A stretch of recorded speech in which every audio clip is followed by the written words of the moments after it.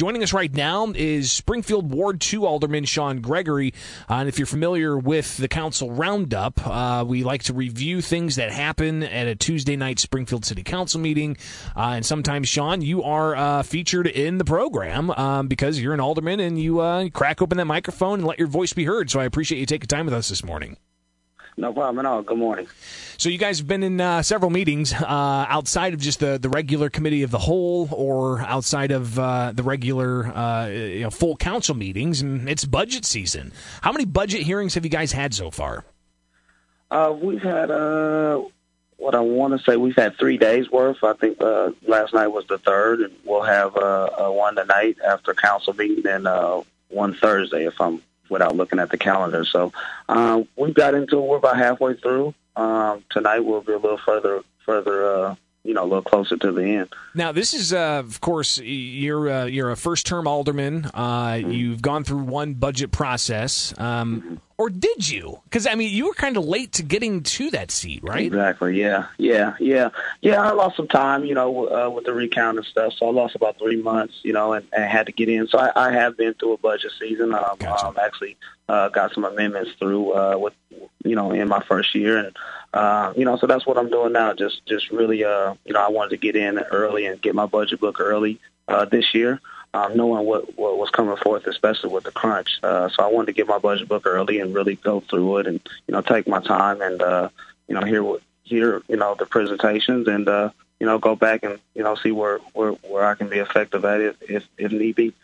8:14 now in the capital city. We're talking with Springfield Alderman Sean Gregory on the WMAY morning news feed. And, of course, last year's budget, totally different. You guys got it together right in time for the budget to start, and then all of a sudden COVID slaps everybody, and things are thrown into disarray. A lot of uncertainty as to how the budget would be for the forthcoming year.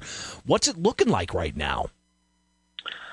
Well, it looks like everybody's done a decent job of really, being cautious, of what's coming this year.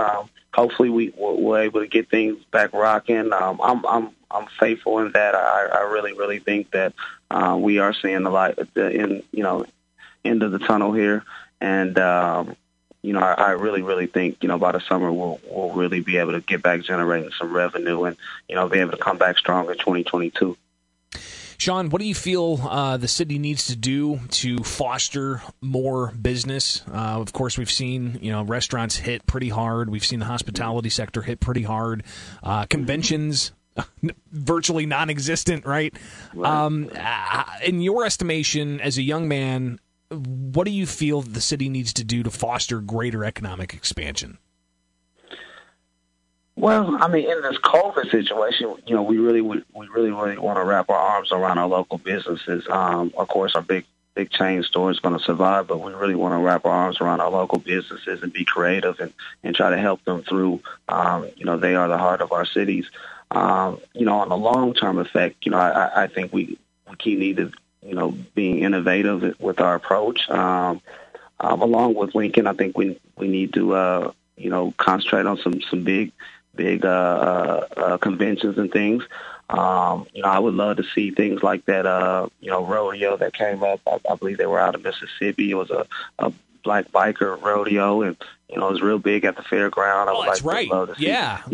Tens of thousands of people out there. Absolutely, right. It was fantastic. So we got to keep digging deep and finding unique things. I think that was the first time that we ever had something like that in Springfield, and it was way bigger than many people expected. Right. So just keep digging. Things like that are going to help us.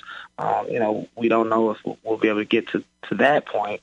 But as we go forth, I really think Springfield has the energy and mindset to really come out strong in 2022. Because I think we'll get back pumping here shortly after we get some of these vaccines out and things of that nature. Springfield Alderman Sean Gregory with us here on the WMAY Morning News Feed at 8:17. And Sean, of course, it's Black History Month, and you've seen quite a few things pop up in the past year since you've been in office. With the protests over the last summer, the reaction to that with legislation, a variety of other things. As a young black man, what's the current state of relationships with law enforcement and the black community? I mean, we still got some work to do. We made progress, certainly. We've seen some togetherness on a anti-racism resolution where we passed some good things and work with the chief and deputy chief to really gain understanding of what they do, and they took the time to hear us out, and we got further plans to keep continuing to talk to get better on that side. I'm encouraged by the new set of MPOs. I've had some conversations, particularly with the ones in my area, and they have some great ideas. And those are neighborhood police officers, yes, sir. Yeah, okay, yes, just sir. making sure. Yes, sir. Yep, neighborhood police officers, and they've had some great ideas on growing their relationships. So I'm really happy to hear that, and as a young black man, I'm encouraged. And, of course, Springfield has a history of sorts that is, deep-rooted in the creation of the NAACP, for example. What are some of the values you feel that Springfield exudes that can bring communities of all color together? I think what we showed with the Black Lives Matter Solidarity Day, where there was, thousands of people of all colors, really coming down in unison to really stand up for a cause that was in a very peaceful way. I think that Springfield, with all the history from the race riots to being so much history with Abraham Lincoln and so forth, has to continue to be the leader in these things. I think we have to stand tall above any other city when it comes to race relations. With so much history here, and I think that we're continuing to do a good job with that. I'm always going to keep pushing for that, and I think it's important to the city. Alderman, are you going to run again for another term? Absolutely. All right. I don't know if we broke news there, but looking forward to seeing all that transpire. And then just real briefly, who's one of your who inspires you? Is it even on the local level? Who've been some of your mentors out there who've really kind of helped drive you to the position where you're at right now?